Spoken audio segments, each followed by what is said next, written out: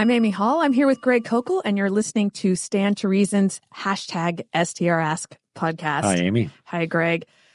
All right, today I have a couple questions for you, Greg, it's something that you talk about a lot. It's one of the more distinctive things that we talk about here at Stand to Reason. Yeah, I wish more people were talking about it, actually, but maybe we'll try to lead the way on this one. All right, so let's start with a question from Andrew Wickham. Okay. I largely agree that we need to hear clearly from God, but I came across Numbers 12, 6 through 9, and it seems to suggest some prophets were given riddles/dreams. How would you address this scripture? All right. The largely agree part, just to bring people up to speed, is based on my continued, I don't want to say assertion because I'm not merely asserting it, but observation from the text that there was no discipline anyone had to pursue and develop that enabled them to hear from God. Okay? And the reason is God doesn't try. He does. Whenever God desired to communicate with anyone, he accomplished that desire. And the theological thing that's at stake is when God applies his power to an exercise of his will, he always accomplishes what he wants to accomplish because he is God. So the notion that God is trying to speak to you, but you're not listening, if what one means is that we are not tuning into the voice of God, they could mean, well, obviously God's convicting you of sin and you're not paying attention to that. They could mean that. Okay, that's something different. I'm not contesting that. But if what they mean is, you got the rock and roll up too loudly, you're too busy, and so God's trying to talk to you, but you can't listen, that means that your efforts are stronger than God's efforts. Okay, and that's a libel on the character of God, in my view.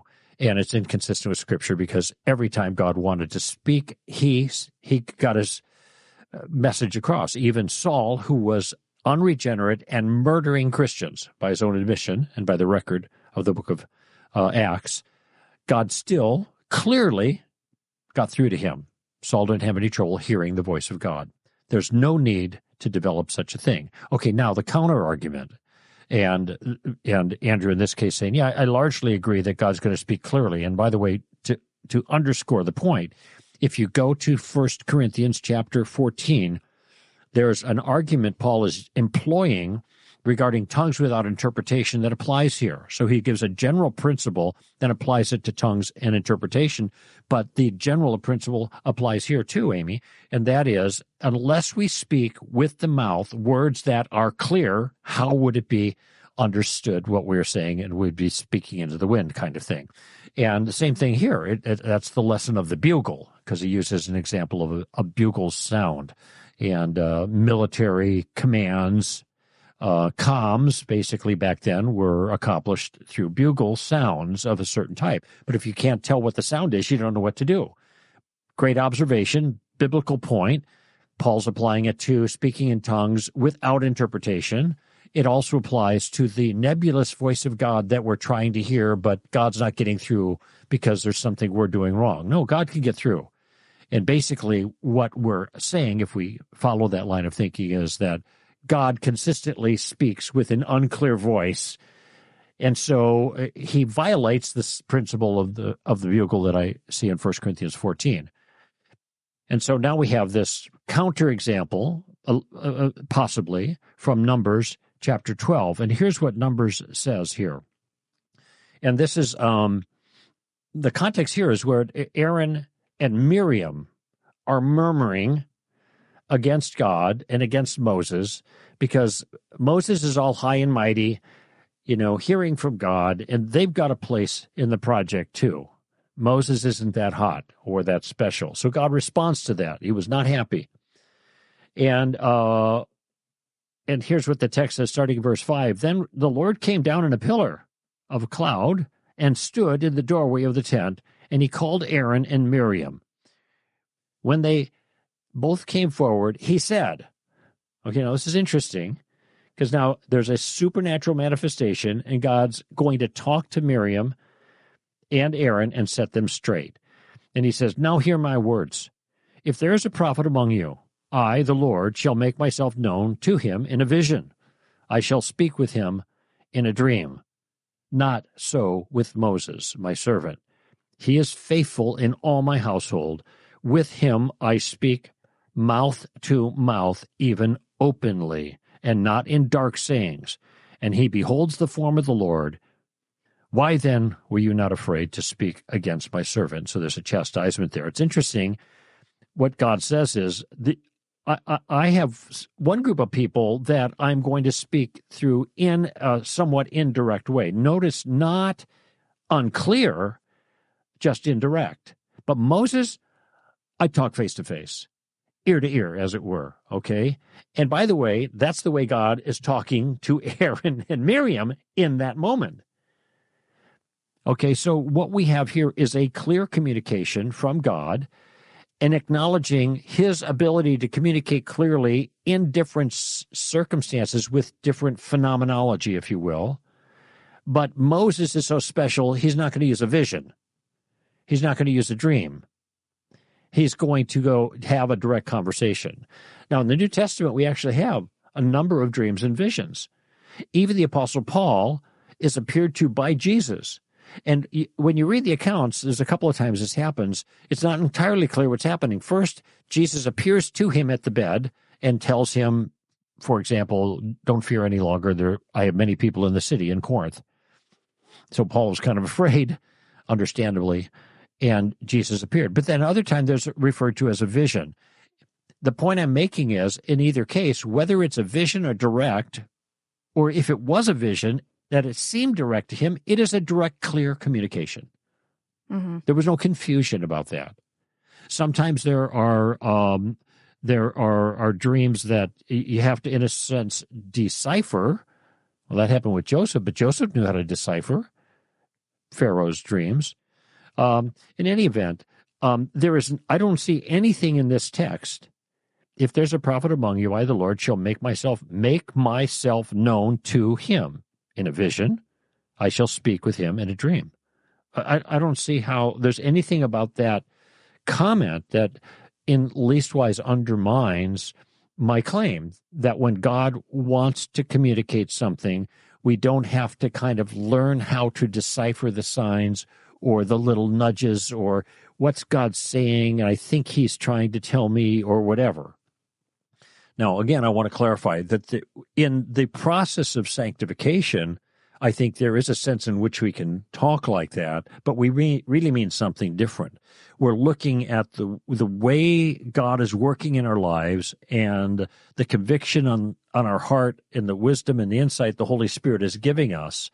And we could say something like, I might say, well, here's what God's teaching me now. Is to be gentler and kinder with my teenage daughters. Well, it's not because God told me something. It's because the Holy Spirit, I think, is moving in my life in that way. So I would use that kind of language to describe that. This is not what we're talking about here. When God wants to make a direct communication, he can do this like he did with Moses. Boom, boom, boom. There you go. Mouth to ear, so to speak.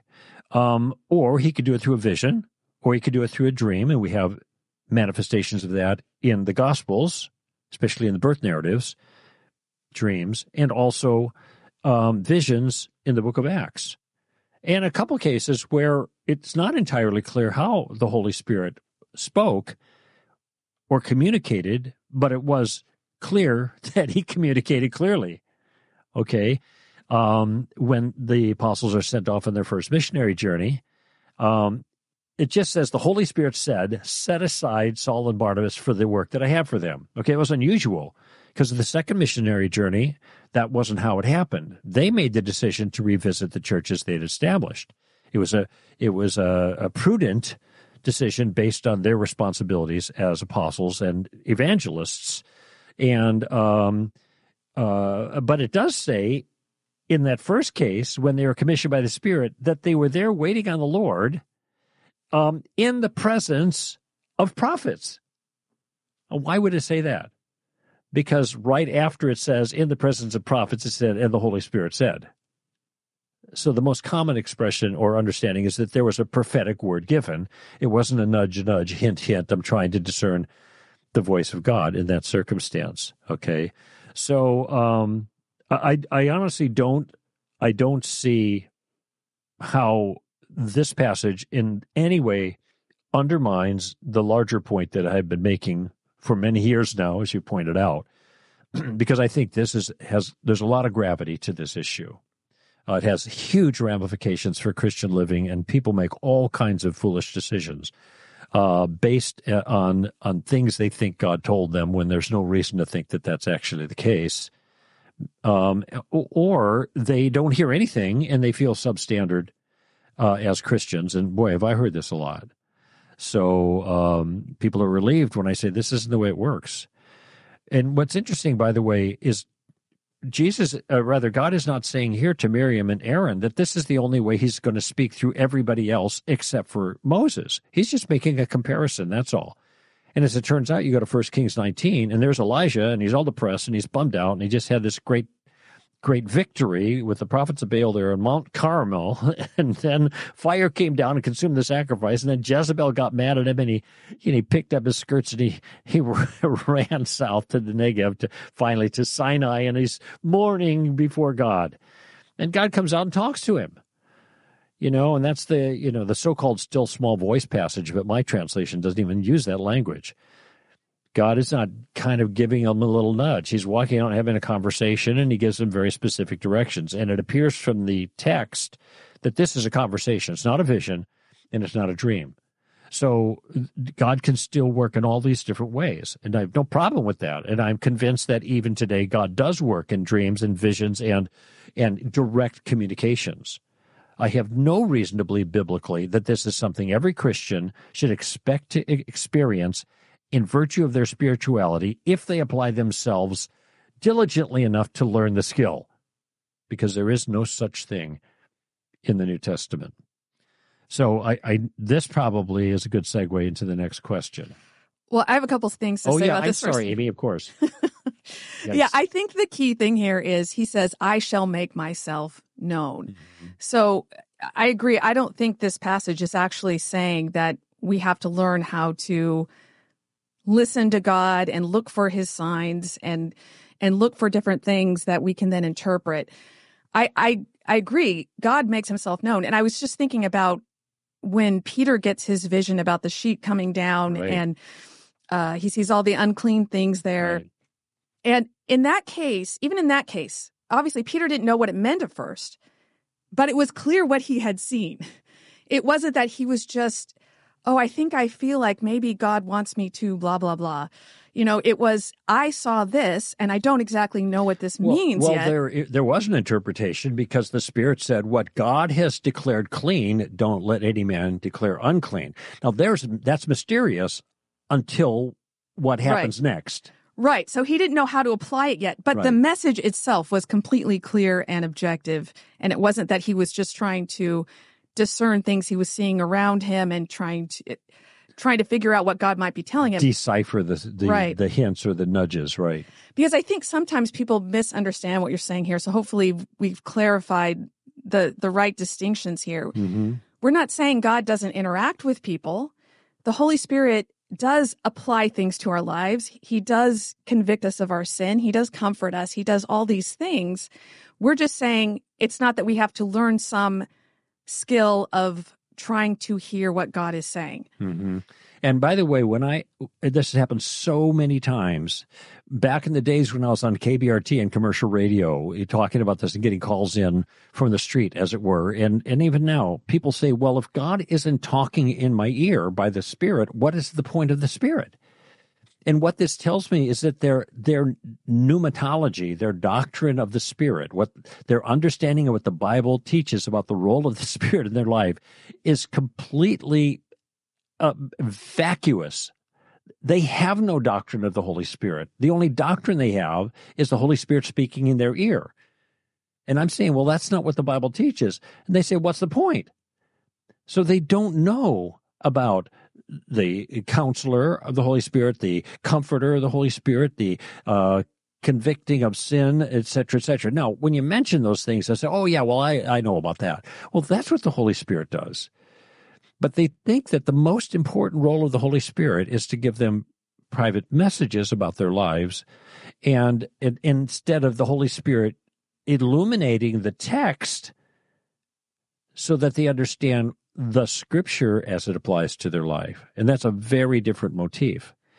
Right. And that second motif, you learn wisdom from the Scripture, and you mature, and you become someone who makes better decisions and who knows how to apply what God has already said to our lives. Okay, Greg, so that brings us to the next question. This one comes from Bailey. How would you approach the school staff at a Christian high school where our son attends, who recently hosted a spiritual emphasis week that promoted mindful meditation and how to hear from God using mystical methods? And then he has in parentheses, Biola staff. These are unbiblical in my view. What questions would you ask? Mindful meditation, I'm just writing it down so I get it right. The other phrase. Quote, how to hear from God. How to hear. Using mystical methods. Okay, so this actually has been going on quite a while at Biola, and it's always troubled me. In fact, it was right about the time I was about to graduate, which was 2006, when I graduated with my master's in philosophy from Biola, where they had worked in this curriculum of spiritual formation into the curriculum of spiritual formation. Well, that's great, depending on what you mean by that. And this kind of thing, this mystical aspect, this mystical subjective aspect was worked in there. Now, I want to be careful because I don't want to be misunderstood. I'm not against subjective stuff that are biblically appropriate, okay? But notice how he words this. Mindful meditation, well, that could mean one thing, it could mean another. It depends. I'm just going to read it charitably and say that we are meditating in a thoughtful way on something in Scripture, all right, as opposed to kind of emptying our mind. Now, some of the things that I've heard coming out of that program, and I'm just using Biola as an example because this is the example here, but has broader application. And apparently, this must be a high school that's associated with Biola which class is being taught by Biola staff. Okay, there you go. So just to clarify. So what David describes is meditating on God's word, and that's substantive and contentful, where we take something that God has taught and we think about it. It's like chewing the cud, we're just chewing on it. That's great, all right? But sometimes the methods are, we're just kind of maybe focusing on a word and repeating the word in our mind and seeing where God takes us with the word, and so this is, what do they call it? Lexis, the divine word. Oh my gosh, it's Lexis Divinitatis or something like that. And of course, that's not a word. That's I can't believe I can't think of it. Okay. See, what I have is catching, and you're getting it. Lectio Divina. There you go. Lectio Divina. Yeah. I'm Lexis sorry. I'm so embarrassed. I don't know. It's Lectio. I've heard That's this right. so many times. But I think there are different ways to do that, and one way is like really good, meditating on the word. But then there's another way that people employ this concept that turns out to be, more mystical, inappropriately mystical. And maybe that's part of what's going on here. I've just heard different accounts from this source, from the Biola crowd. And some people are really against it, and other people are just totally into it, okay? But the question is biblical teaching. It's not the intention. It's not the spirituality of the sound of the enterprise. It is what is being done and what the Scripture instructs, okay? And the Scripture instructs us on meditation and reflection and interaction with people in a substantive and a contentful way. There is no instruction on hearing the voice of God. There's none. There's not a single word. I had a discipleship group years ago where we assigned different parts of the New Testament, and they were to read every word of that and isolate any kind of reference to prayer. So you got a lot of stuff on prayer. The word prayer isn't used, so you can't just use a concordance. There are prayers in the New Testament. There are times, and I bow my knee before the Father and I say, blah, blah, blah. So you've got to, read it all. And we did that. And in fact, the outline, I think, is on the website. Prayer in the New Testament, or New Testament on Prayer, str.org. And the whole outline is there. And there is not a single hint or reference of any kind to listening prayer. Though you can read books by really fine people who have chapters on listening prayer. And the rationale is we talk to God, then God talks to us. Well, that may be their rationale of conversation, but that's not a biblical rationale. It's not a biblical practice. And so, in fact, my own daughter, who's a sophomore in a very good Christian school, had an assignment like this given to her about praying about things that are in your life, and then coming back and report if they thought they heard anything from God. Okay. Well, I called the headmaster. I didn't call him. I met with him. I went to the school. There were actually two concerns. One was a biblical issue about the book of Hebrews, but this was another one, the second thing. And, I went with my hat in my hand, and I told him it's not my job to tell you how to do your job, but this is a concern, and here are the reasons why, and this is my field, and I've seen a lot of problems with this. I want you to know that this is what took place in this class, and here are the reasons that I'm troubled by it, the biblical reasons. Then I just left it with him. There was a little follow-up, and I was glad to hear that, and I don't know if it ultimately make a difference for the teacher involved, because it's very hard to disabuse people of this practice since it is so subjectively personal to them. I promise you, and I don't know in this case, but in many cases when I've actually talked with people, addressed this, nothing changed in their view. Nothing.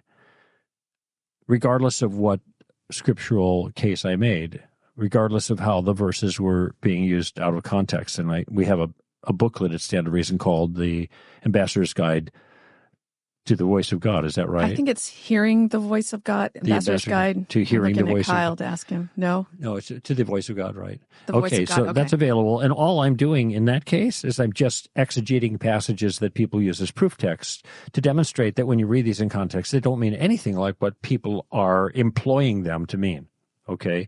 And so so in this case, I went to the leadership, and I told them, look, I'm not trying to get anybody in trouble. I don't have an axe to grind. I'm not an angry parent, but I am a concerned parent, and I'm biblically informed on this issue. And here are my reasons. And then I said, okay, I'm done.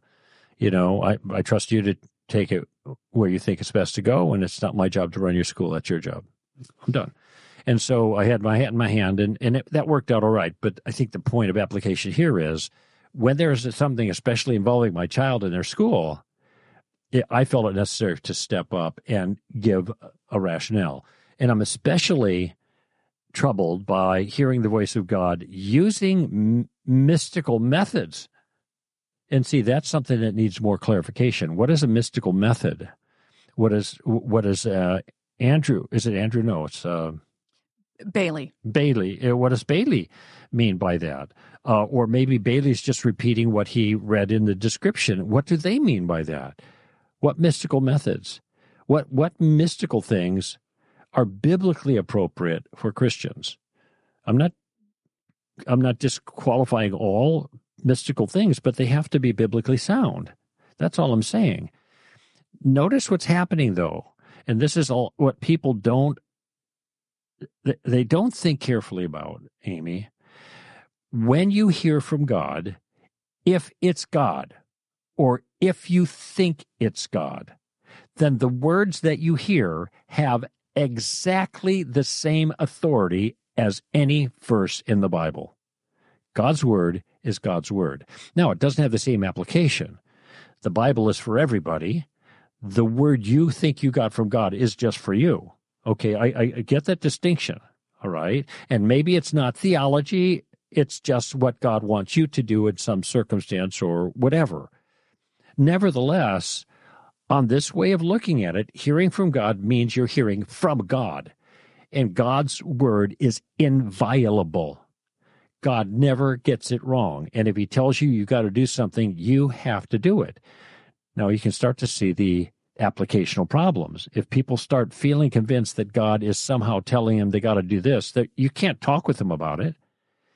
As long as it's not like killing somebody or stealing something or something clearly a violation of God's moral will, they think they're justified in doing it. They've already checked it out. It does violate Scripture. My point is the method violates Scripture. Let me say that again because it's really important. The method violates Scripture. And so people are going to presume God is telling them something that they then must follow through because, after all, it is God. And even though what they're doing is not sinful, it may be stupid, may be foolish, or it may just not be God. Yet they're giving it divine authority. Okay? Now, once again, these are applicational problems that I see on something that is not biblical. So I'm not just saying, oh, there's a slippery slope, one thing leads to another, and look what can happen. That's not what I'm saying here. What I'm saying is the practice isn't biblical, period. The way it's being taught is not what the Bible teaches. We are not exhorted to get mystical and learn how to hear the voice of God. This is not in the Scripture. Does God speak in the book of Acts? Sure. He intervenes in the circumstances almost never being sought, and it's crystal clear and almost always supernatural. A vision, a dream, Holy Spirit speaks probably through prophets in that one case.